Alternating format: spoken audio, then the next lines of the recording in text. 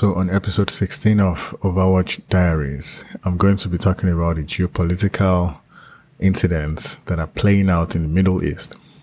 Part 1, I'll talk about the Houthi, Iraq, Shia militant activities and the threats to regional interest.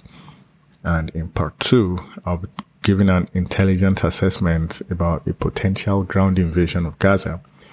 So it's important to note that the intelligence cut-off date for this episode is October 20, 2023. Friday, October 20, 2023.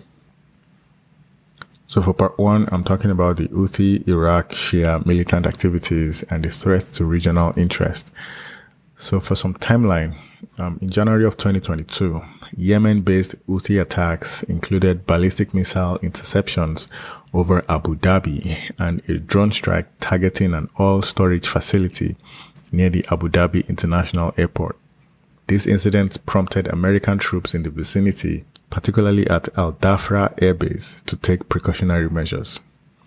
And then in February of 2022, Houthi forces and Saudi Arabia engaged in retaliatory strikes.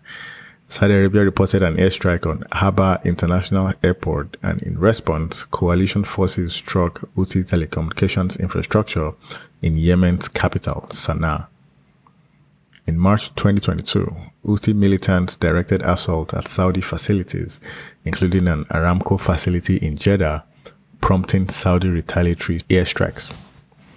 In November of 2022, the U.S. Navy halted an Iranian shipment heading for Yemen, seizing significant missile fuel components, potentially aiding Houthi missile production.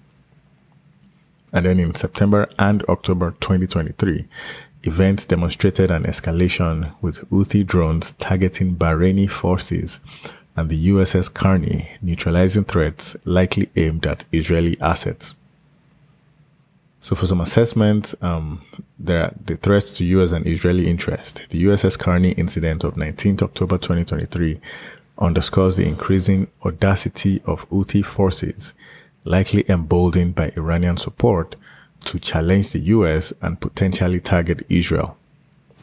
Then there is also operational range. Houthis' expanded capacity is evident from their deep strikes into Saudi territory and potential threats to Israel.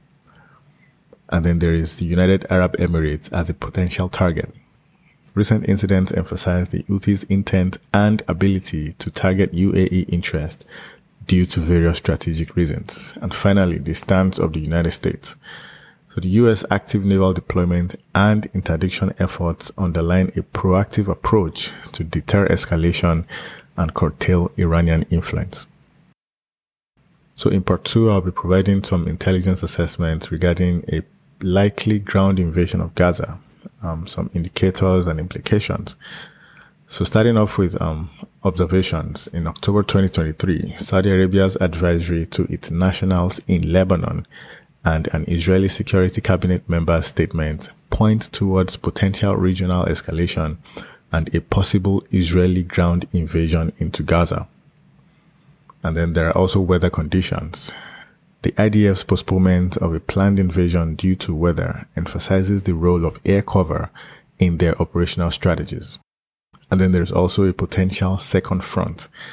Concerns arise about Hezbollah's potential involvement if Gaza faces an invasion, which would lead to a broader conflict, especially along the Israeli-Lebanese border.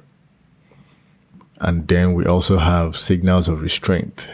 Despite preparations, the Israeli military indicated flexibility, with international pressures possibly pushing for moderation. In addition, U.S. diplomatic efforts stress restraint in potential aggressive responses.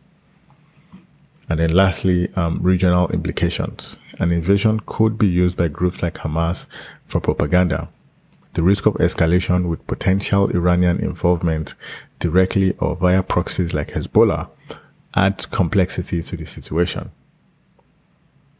So some recommendations. With the groundwork for potential Israeli action in Gaza and heightened regional tensions, monitoring diplomatic communications, military activities, and regional actors' stances is critical.